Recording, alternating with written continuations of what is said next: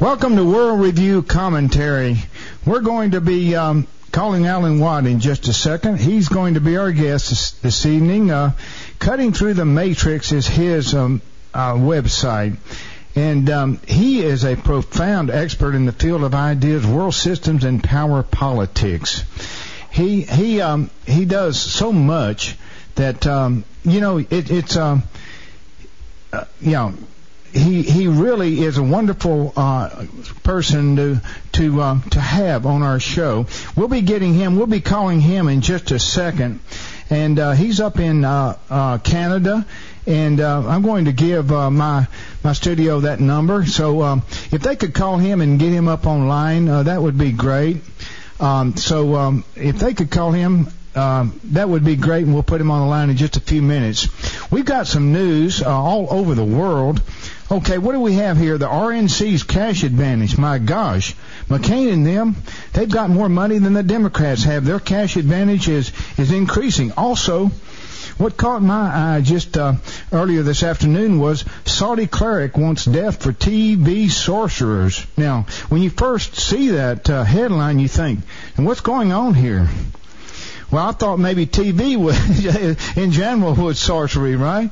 But no, they're not talking about that. They're talking about people that are going on Saudi Arabian television, and they're purveyors of horoscopes on Arab television. And they're saying, some of the senior clerics over there are saying they should face death. Okay, here's a Reuters article, and it's dated today. A senior Saudi cleric has said purveyors of horoscopes on Arab television should face the death penalty, a paper said on Sunday, days after another cleric argued death for TV owners. So you have some clerics over there, they're saying even people that own TVs should face death, and then you're saying some that are purveyors of horoscopes on some of these Arab television programs or whatever. I mean, they're getting a lot of plethora of differing cable broadcasts, I'm sure, throughout the area. So they're getting a lot of people over there that have different ideas. I mean, when I first saw the article this afternoon, I thought, well, maybe they're just talking about television in general, but I don't think that was it. So, I mean, that was easy to I guess, confuse, just say, hey, my gosh, what is this about, But, I mean, it's crazy what's going on. Greenspan, okay? We've got an article here on Greenspan. U.S. in once-in-a-century financial crisis. The United States is mired in a once-in-a-century financial crisis, which is now more than likely to spark a recession, former Federal Reserve Chief Alan Greenspan said Sunday. The tallest maniac, ex-central banker, said that the crisis was the worst he had seen in his career, still had a long way to go, and would continue to affect home prices in the United States. First of all, let's recognize that this is a once-in-a-half-century, probably once-in-a-century type of event, Greenspan said on ABC's This Week. Asked whether the crisis which has seen the U.S. government step in to bail out mortgage giants Freddie Mac and Fannie Mae was the worst of his career, Greenspan replied, oh, by far. Well, he recently retired from over there, and so he sort of bailed out at the right time before this thing really hit the fan. They're saying down there in Houston that they're not going to let anyone back in for a while. They've got a curfew going, and there's no water and so forth, and so they're keeping people out of Houston until they can restore water. And I think there's a lot of different power lines down, things like that, because the storm came in and it blew out, it blew out many of the windows in the Chase Tower. It's a 75-story building in downtown Houston, and it blew many of on the west side of the building, I believe they said that it blew out quite a few windows, I just got back last week from the GOP convention in St. Paul. And my gosh, it was quite an experience. We went up there to do some broadcasts, Charlotte Littlefield Brown and myself, and Richard Reeves, he went along with us, and he co-broadcast with us some from those venues also, did some fine work, both Charlotte and Richard. So we went up there, and on a Monday, the 1st of September, we did about 3 hours out there at the Blaine National Sports Center. Then we moved down the next day, the next afternoon and evening, went down to the the Target Center down in downtown Minneapolis, and we did about 8 hours and 40 minutes down there. Well, we had a really good time up there, but after that, on Wednesday and Thursday, we went over to the GOP. Well, on Thursday afternoon, the peace people down there, the anti-war people, had a big demonstration out in front of the state capitol. And so we went down there and we listened to what they had to say. And then they had encircled us later in the afternoon around 5 o'clock at the time that their permit, they said, had expired, with complete, these, well, they're not SWAT teams, they're these riot control police. They had brought in about 3,500 police from all over the country, the state. And they had them lined up there and encircled us, and so it was quite an experience just dealing with that situation. There was no danger, and people could just walk through the lines. I mean, unless you were really causing trouble or something, they let people on through the lines. But it was an eye-opening encounter and an experience in the fact that to see all of these policemen there, and what were they really there for? To really benefit free speech, or who were they protecting and who were they standing against? So, and there are some radicals that on Monday of that week, which would be September 1st, there were some anarchists that went downtown and broke some windows and did some physical damage to some buildings, and that's not right either. But that put a pall on the rest of the demonstrations the rest of the week, and I think it cast a very, very bad negativism to the general public up there that I spoke to quite frequently when I was up there. I was up there actually Monday, Tuesday, Wednesday, Thursday, and Friday, and I came back early Saturday morning. Talking to the general public up there, the reaction seemed to be that, well, you know, we've got these people up there, and they're something else. Anyway, let's go to Alan Watt. Alan Watt, welcome to our program. I'm sorry to keep you waiting there. I had to get through a few news items. Yeah, it's all right. It's a pleasure to be back. Okay, man. How are you doing? And tell us what's going on in your own life right now.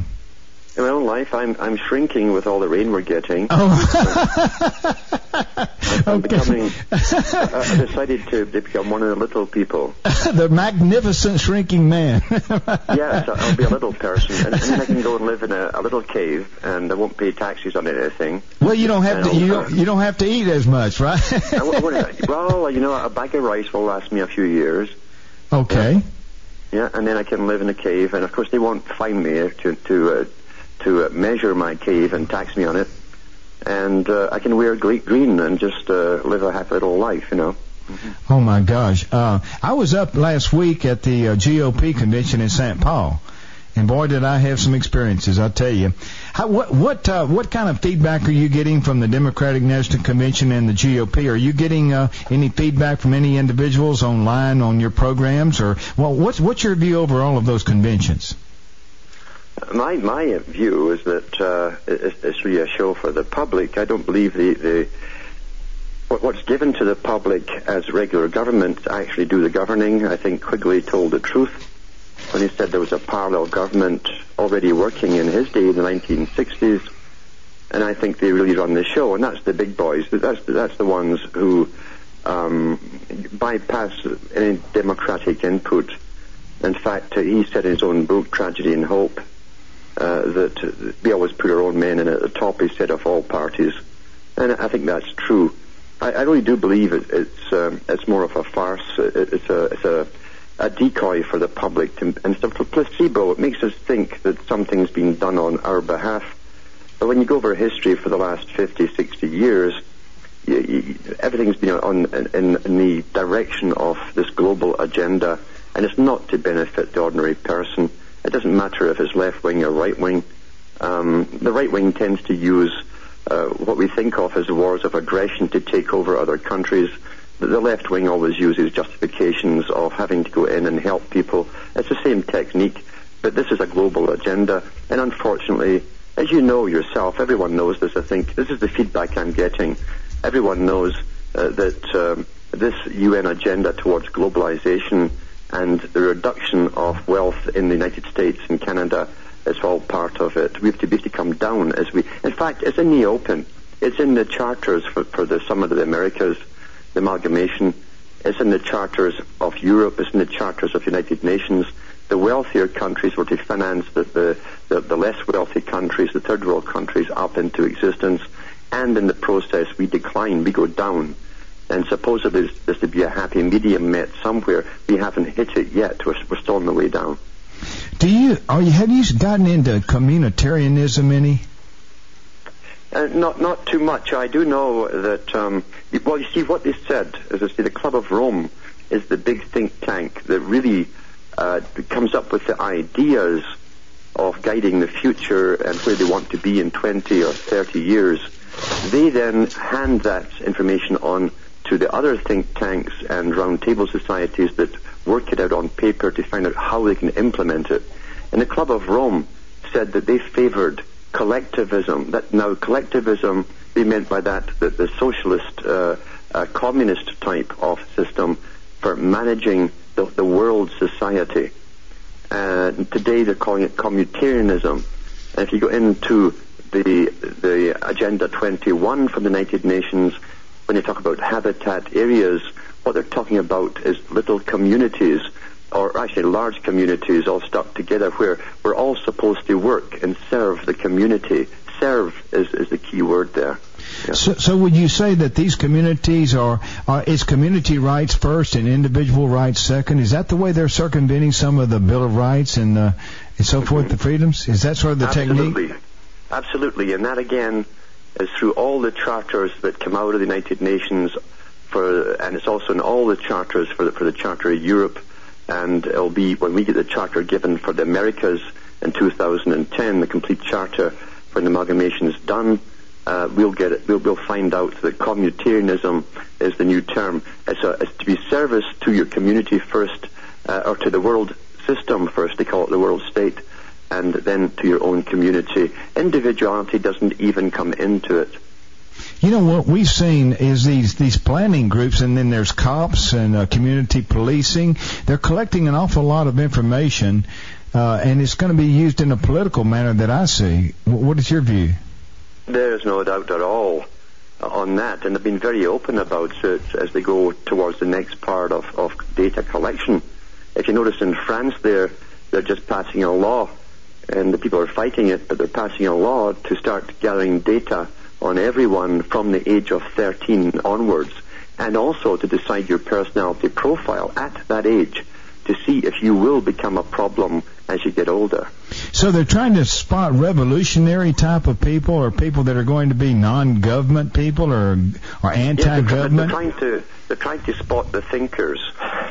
Well, the people, well, like you and me, right? I guess. That's it. Well, you know, you started at an early age waking up to this system, did you not? Yes, I did. Yeah. So what they're trying to do is spot people maybe and catch them at an early age, like you were at one time, right? Exactly. And the man who first came out with this was Lord Bertrand Russell. When he wrote back in the 1950s, he said, we have to devise school tests, to catch those children who are brighter and who think and understand. He said we must then win them over to work for our system and leave their families behind. In other words, you have to cut off where you came from to go and work for the world establishment if you're very intelligent. However, he said, if they cannot be brought over, they'll have to be eliminated, he said, because there'll be problems in society. They could be good leaders. I see. So this has been, how long has this plan been underway, would you say?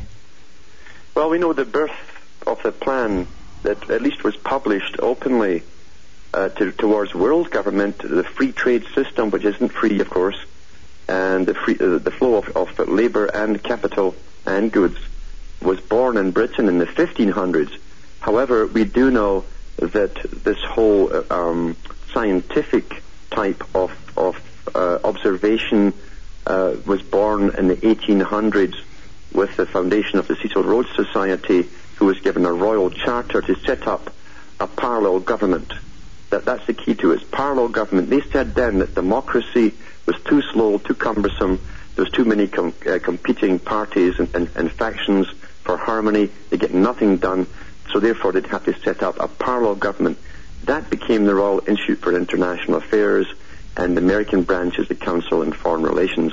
And Quigley talks about that. He was the historian for that society. He had access to all the records, and he laid it on the line in his book Tragedy and Hope, and the other one, The Anglo-American Establishment. So this has been on the go from the 1800s onward, this whole phase of it. And when they set up the League of Nations, and that's who was behind the League of Nations, was the Royal Institute for International Affairs. They put in their charter initially that they were bringing in a world where every individual would actually be in service to the world state. Service is the stressed word. So we're creating these little community groups or whatever they might be. Were the non-governmental organizations just a piece of that puzzle also? Well, what they said when they set up the parallel government is they'd have to have. You see, everything is done by perceptions to the public, how the public perceive things. And what they did was to look at the Soviet system, which they helped to create, by the way. Remember that Marxism was born in London, England. That's where Karl Marx lived most of the time as he was writing. Okay. And they wanted a world system of collectivism. So they looked upon groups. If you can create big groups of people under different guises, anti-poverty groups, labor groups, all the different groups, and call them non-governmental organizations. Okay, well, let's get into that when we come back. We've got to cut out here for a second, but thank you, Alan. This is getting good. Thank you, sir.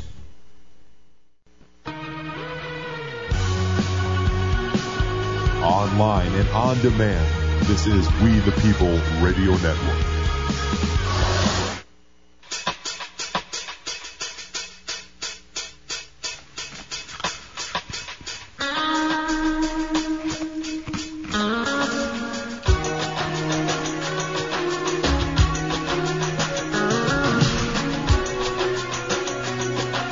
Welcome back to World Review Commentary. Welcome back, Alan Watt. It's a pleasure to be here. Yeah, it's always a pleasure to have you as a guest. Where do you think we're going now? Where do you want to go right now? What were we getting into when we left? It was the collectivist system. Yes, And what you find is that this parallel government thought they could guide the world and what we thought was democracy by creating many, many groups, many big, well-funded groups. And therefore, they set up big foundations to fund these groups, these charitable foundations that we know so well. And from the public perspective, you would think those other groups, those NGOs, non-governmental organizations, were grassroots, and most people think that they are. However, those grassroots organizations now are the big groups that put petitions into governments demanding that we all go green, that we give up our rights as individuals because we're destroying the planet. These are the same NGO groups that went forward, they're well funded by the big foundations, to have all firearms removed from the general population, another stipulation of the old communist system. And they're all funded, as I say, by these big so-called charitable foundations like the Rockefeller Foundation. Now, there's plenty of videos out there from the Rockefeller Foundation showing Mr. Rockefeller handing out global citizenship awards to big, important players, the big technocrats that we know so well, the Kissingers and all these guys.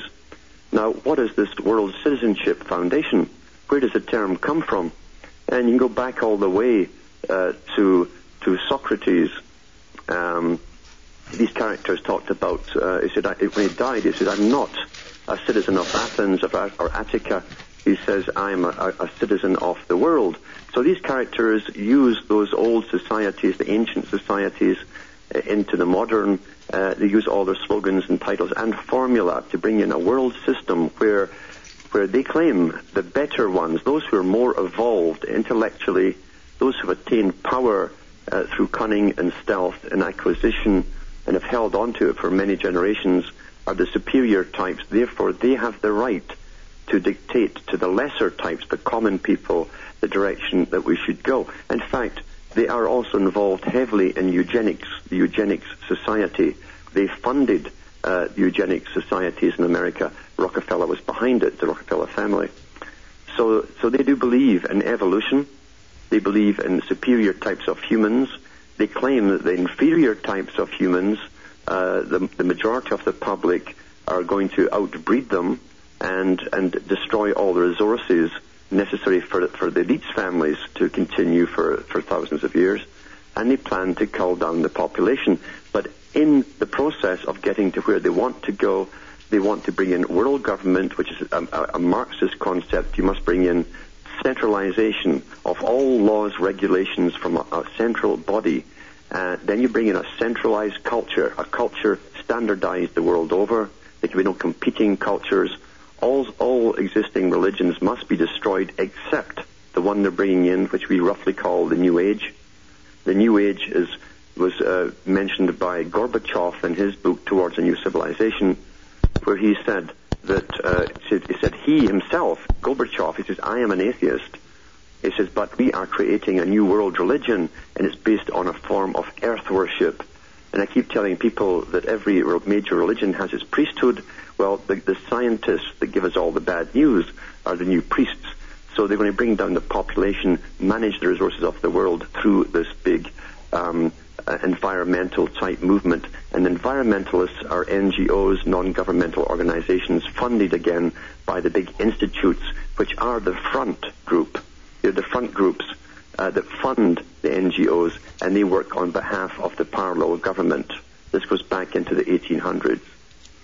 Would you say something like the Olympic Games was a method by which to put some of those symbols out, like fire and sun and worship, things like that? There's no doubt. It's all generally high Masonic. I've watched a few of them, and they always use the pillars of Joachim and Boaz and so on, and fire and water. Sometimes they even use the one in the French. I think it was the Italian Alps. They used people dressed with big cards, tarot cards in front of them, because that was the Albigensian area and the Cathar area where the last big crusade took place.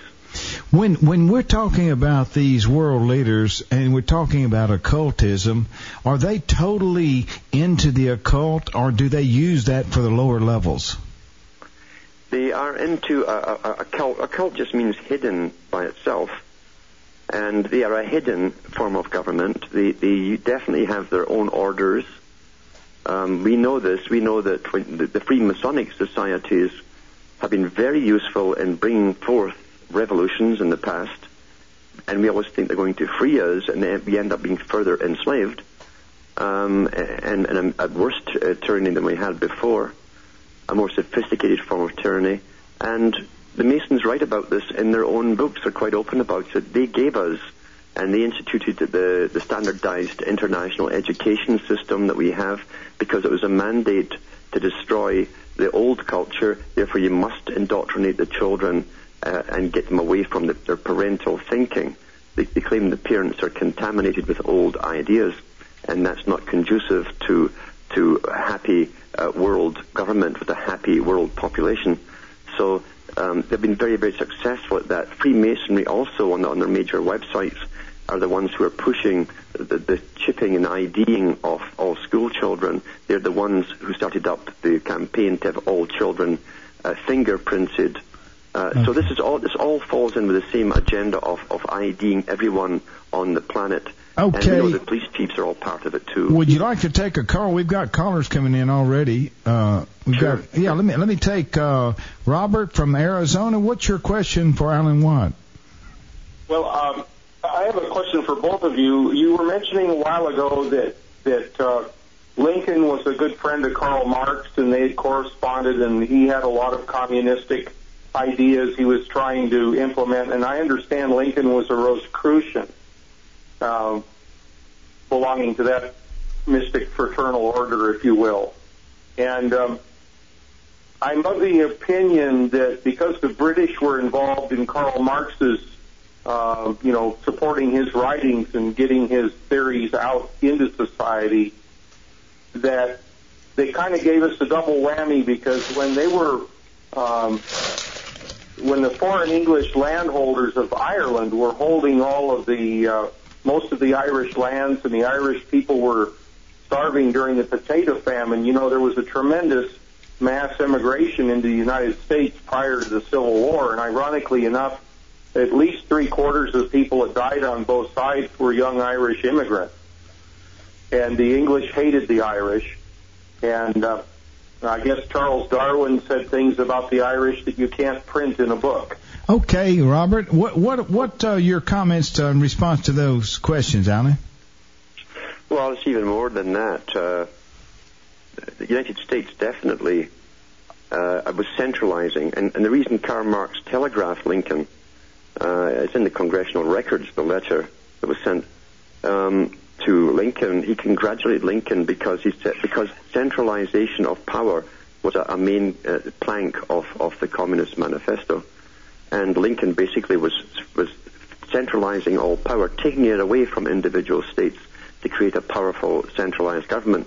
As far as the Irish go, it wasn't just a potato famine.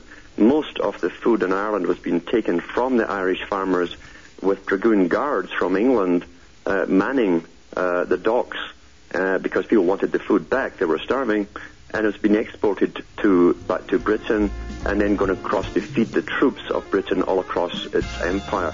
That was the main cause of the starvation in Ireland. Okay, Robert, does that answer your questions? Yes, and I have one more little question if I can hang on until after the break. Yeah, we'll hold you on through the break, and we'll be right back. Thank you, Alan. We'll be right back. Thank you, Robert.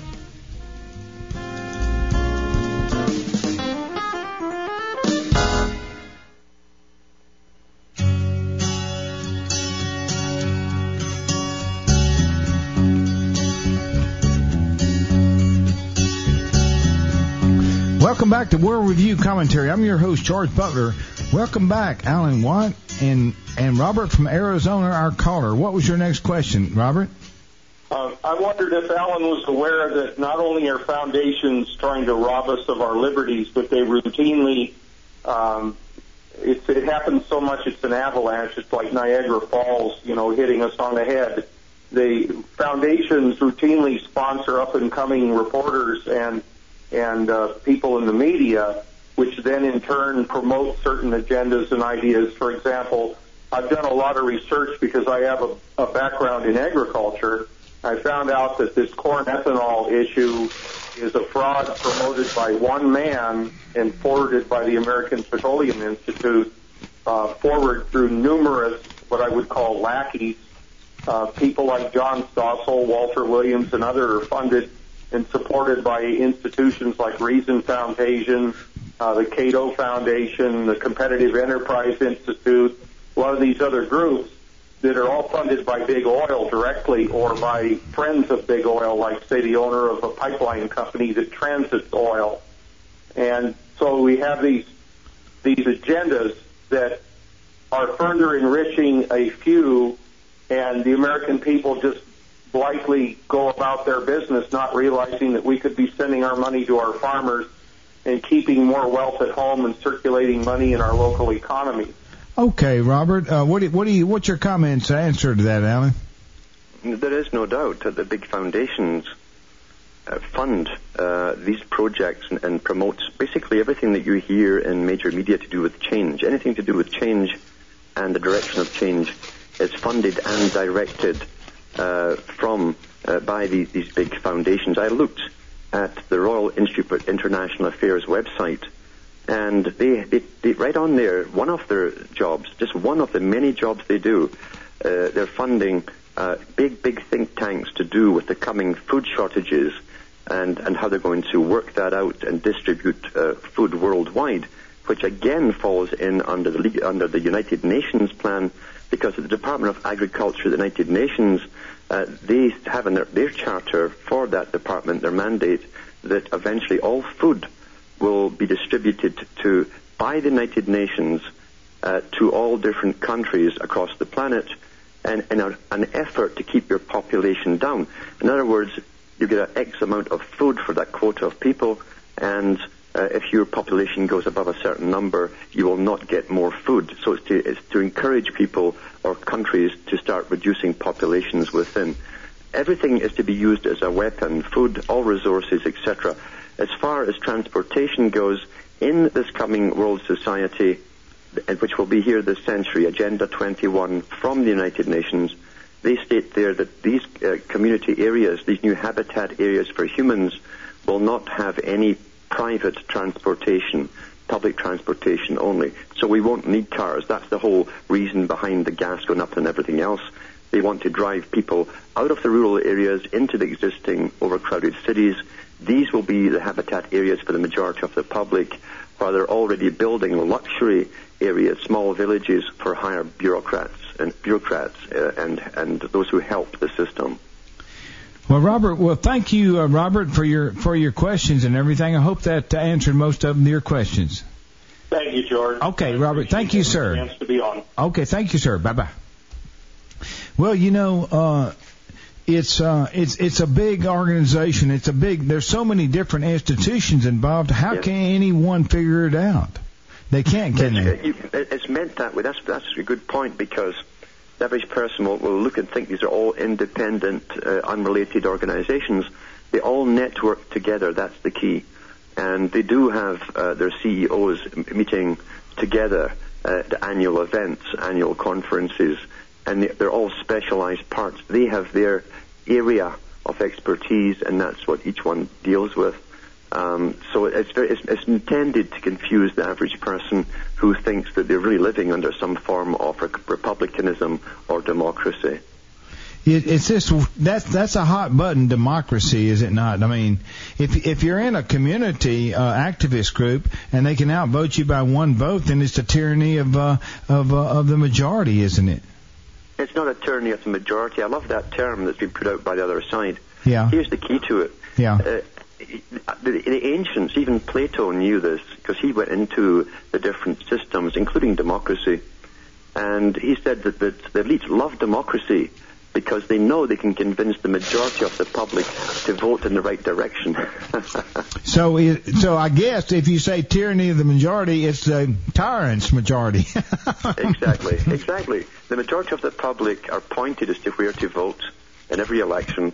And so in Congress, they buy their votes, right? They do buy their votes. There's no doubt about it. And of course, it's like I call it a wrestling match. You see, politics is a wrestling match, and you have Mountain Man in one corner who's going to take away all your Social Security, etc., and then you have Giant Haystack in the other, and he's going to stand up for you and your way of life. Oh, and yes. So they tell you already who you're going to vote for, and the majority of the public go along with it. I see. Now Obama's interesting because he comes out of community activism, and he's got this change thing that you brought up recently and just a few minutes ago. So he's into change, and people seem to think that that's the panacea for everything.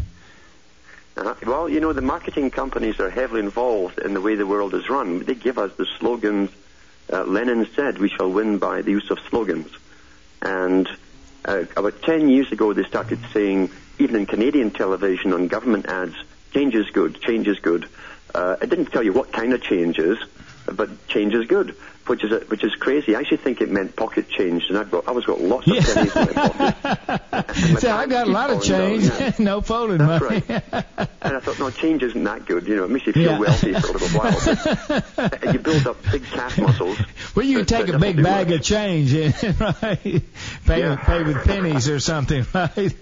Yeah, personally, I'd rather they define the change, and then I might think about it. Yeah, in other words, we want to change this to this, or whatever, right? Yeah. But now Obama's pushing that change. So he, you know what I found discouraging at the Republican convention in St. Paul was that people are just this cult of personality. Boy, that's operative, is it not, at the Democrats and the Republican conventions? Well, so many good authors and people who have written books about the technique of creating personality for the public. It is true that there's nothing real about these people that we know of. All we're given is the representation of the marketing boys, the PR men. They create the images for them. They could get anybody off the street, to be honest with you, and give them a fictitious history, have them read the scripts, teach them some deportment for the cameras. That's all you have to do. It's an acting show for the public. But we do know that Obama, as you say, came from an activist family. His mother was heavily into social activism for change. I think she was bred for the part, actually. And she did come out of a particular church sect which was famous for that. They sent people across the planet to bring in a sort of globalized Well, like system. change agents, is that a common word in the vernacular in all of these different organizations? Change agents. They're change agents. That's their Or job. global architects. You've heard that? Well, that's above the change agents. Okay. The change agents don't know much. Yeah. Okay, so there's a pecking order here. There's global architects, there's change agents, there's whatever. Yeah. I mean, gosh, it gets to be where the organizations are so big, it's hard to figure out all the connections, the interconnections. Is that it? It is. However, do you remember when Bill Clinton was in trouble with his smoking habits in the Oval Office? Yes. And he did not come out to apologize to the American people right away.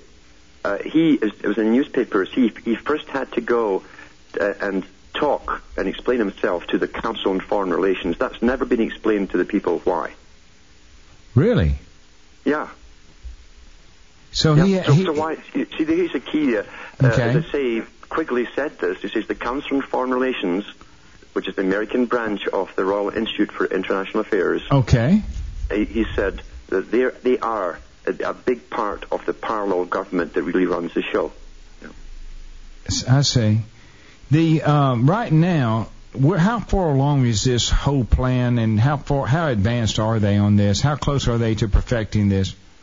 Very close. In fact, whatever the public is given as mainstream news to do with science, anything like that is obsolete. We are living in the past in a sense. They already have the information society set up for total data collection. 9/11 was the kickoff to give them the permission to themselves to do all of this. And it was a worldwide effort, already pre-planned. We all went into action at the same time in every country, passed the same laws. And now we have a global society sharing total information on every individual. Oh, my gosh. We got to cut away here for another break, and then we'll be right back and finish out this first hour. Thank you, Alan.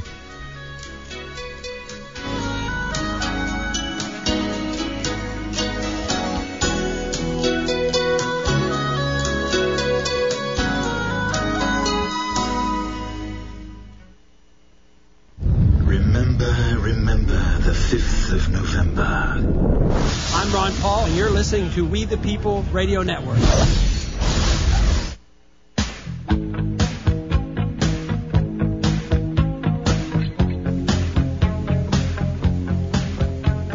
Welcome back to World Review Commentary. I'm your host, George Butler. Welcome back, Alan Watt. It's a pleasure to be here with you. You know, Alan, when I was sitting in that arena, the Xcel Energy Center in St. Paul, and all those 15 or 20,000 people were screaming for McCain or screaming for Pollen, you know what I mean? Yep. That is powerful news in mainline press, is it not? How does that reach those people? At what level? It's, I think George Orwell probably explained it better in his book 1984 than anyone else. And he talked about, and Animal Farm too. Animal Farm, he talks about the fact you always got to get a bulk of the cheerers. He called them the sheep. 2 legs good, 4 legs bad. And then they reverse the saying halfway through, and the sheep don't even notice. But you've always got this fanatical group who truly think they're part of a system, and they think they're the winners within that system. They have no idea outside of it what's really going on themselves, but they are the fanatics who live in a very narrow-viewed world, and they're technically ignorant of the bigger picture. But it's necessary to have these people, big organizations and followers, to deceive the bulk of the population. That's the key to it. They're just, to me, they're just another form of non-governmental organization. The key, as Marx said, is you must create mass movements, and mass movements is very, very important. And in fact, they encourage that, the creation of mass movements. Once you do that, you simply put your own man at the top, and now you control the minds of millions and the direction of millions. So the creation of NGOs and mass movements is very, very important to deception and to lead the world along the path it's been destined to follow. Planned that way by the big boys. You know, at one time I started looking at all organizations as cults Because if you look at the characteristics of a cult, you'll find that most organizations have some characteristics in common with those main characteristics. Have you ever thought of anything sort of like that and looked at it like that? Yes. What it is a form of tribalism. I read about this years ago. The whole view of politics, mass movements, etc., and how the elite were already using this in their own strategies to gain power and to use the willing fools, as they call them, to work their projects into reality for them. They use tribal terminology. You'll notice, for instance, every nation has its creation myth. They give you a creation myth to make you very proud. Then they give you the tribal leaders. Now you have dynasties of them, family dynasties, so they're familiar to you. So it's the chief's son idea, and it strengthens this tribal nature. And they use tribal symbols. You have a flag as opposed to a skull on a pole or whatever, but it's the same idea. They use all of this, and they use music that you're familiar with that brings tears to the eyes. High emotion is very important, emotive qualities in the speeches. And they use the certain terminology which are catchwords, which stimulate the emotive responses that you've already been conditioned with from school onwards. So this is a form of mass mind control, and it's based on tribalism. So therefore, a survival mechanism which is tribal nature is now understood and scientifically used against you. So it's a scientific dictatorship that has been created. Could you describe it sort of like that, or yes. was it one of the Huxleys that said something like that when he was with UNESCO or one of those UN organizations? Yes, that was Julian Huxley. How did he describe what was coming for the future? Some kind of scientific humanism or scientific? His brother wrote Brave New Worlds. That was Aldous Huxley. And he also called it the scientific dictatorship that we're bringing in, a world run by experts. This was backed up by Lord Bertrand Russell, who also said that we are creating a world where the average person will be unable to think or do for themselves without the advice of an expert. And then Julian Huxley, who was the first CEO of UNESCO, said they're bringing in a form of scientific dictatorship, which will take the form of humanism, secular humanism. And he said that we at UNESCO will bring this in by standardizing a world educational system for the children of the planet. Yeah. There's a Frenchman by the name of Gustave Le Bon, author of The Crowd, and he's a man I've read, and he was one of the forerunners, the beginning psychologist and sociologist that enumerated certain characteristics of mass psychology. Yes. Yes. And that's what we're talking about here. We're talking about a whole planet being mobilized around certain. And you know what I found that was so frustrating in a way? People at that convention or whatever endeavor they're in, they're controlled by very simple little phrases sometimes. How does that about? Do people not check this stuff out? No, they don't. They respond. They react because these are conditioning phrases. As I say, you condition people by showing them emblems, emotional scenes, even in a video or whatever, or a brass band or soldiers marching with the music, and then you give out little phrases and mottos. In fact, they train even Boy Scouts with mottos. It's very important. They understand this. And I think it was Lenin said, we shall win by the use of slogans. You keep using slogans. That's why advertising must use the same term, the same phrase 8 times they've found, a minimum of 8 times for it to stick in the minds of the public who hear it or see it. So they understand that phrases, the use of phrases, can overcome logic. If you look at the feminist era and you bring up some terms or topics today, they will fly off the handle immediately, and they will start throwing at you not their own opinions, but they'll throw phrases and slogans at you. So they're coming from a position of what, highly emotionally charged programming, and they're just parroting they're just regurgitating these little phrases and so forth because they don't have a deeper intellectual or a deeper understanding of how to discuss these important issues. Is that sort of the response? That's right. It's a form of Pavlovian indoctrination. So it's of behavioral psychology. I did some research on that coming out of Johns Hopkins, and there was a guy that came out of there, Watson, I think was his name, and he went to the Madison Avenue, there in New York, and made a fortune of using behavioral psychology techniques on, just like you're saying, advertising. Absolutely, and Bernays did the same thing. A very important character who was taught the real sciences. I call it the real sciences, which are higher than university level. They have archives of real sciences going back for hundreds, if not thousands of years.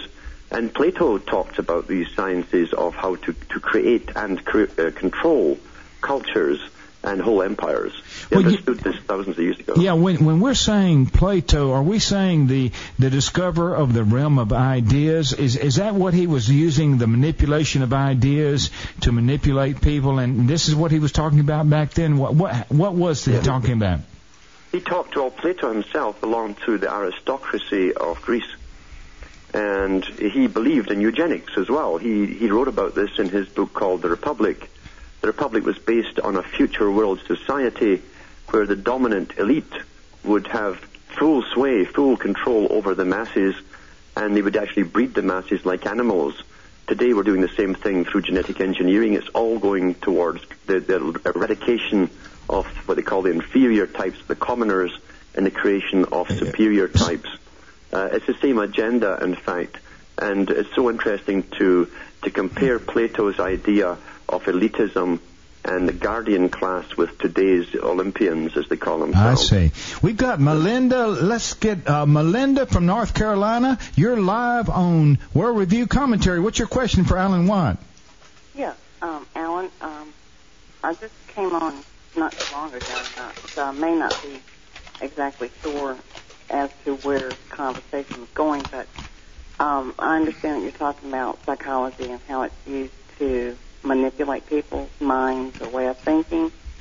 As far as the United States and what you see going on over here, what would be your perspective of how we would stop this kind of tyranny that we're facing right now? And in other words, what would be a solution, to stop the tyranny and the mind manipulation that's going on in our society and, in our schools? I mean, basically to keep our sovereignty and U.S. constitutional life. That's basically my question. Mm-hmm. Well, I'll tell you, it's not easy. It is not easy because what we've found out in recent years is that the elites now, those who rule the United States and all the organizations that work for them, have mandated that there will be no opposition to this agenda. They're not going to even humor us anymore. They've made it quite clear that, in fact, Hillary Clinton said if she ever got in, she'd eradicate altogether homeschooling, for instance. They will have no opposition, no ulterior ways of teaching children. They've all got to be inclusive, that's the term they're using now, into this one system. The public have always had the ability to stop this, but they won't. The majority will go along to get along right to the wall, unfortunately. So we almost have to live inside our heads and make small communities of friends and prepare for the worst. Yeah, Melinda, we've got to take a break at the top of the hour. You want to hold on over, we only have about a minute and a half break, and then come back and continue our discussion with Alan? Yeah, that's fine. Okay, we'll hold you on. Alan, boy, you're the greatest. We'll be right back in just about a minute and a half, okay? Thank you, Alan. Righto.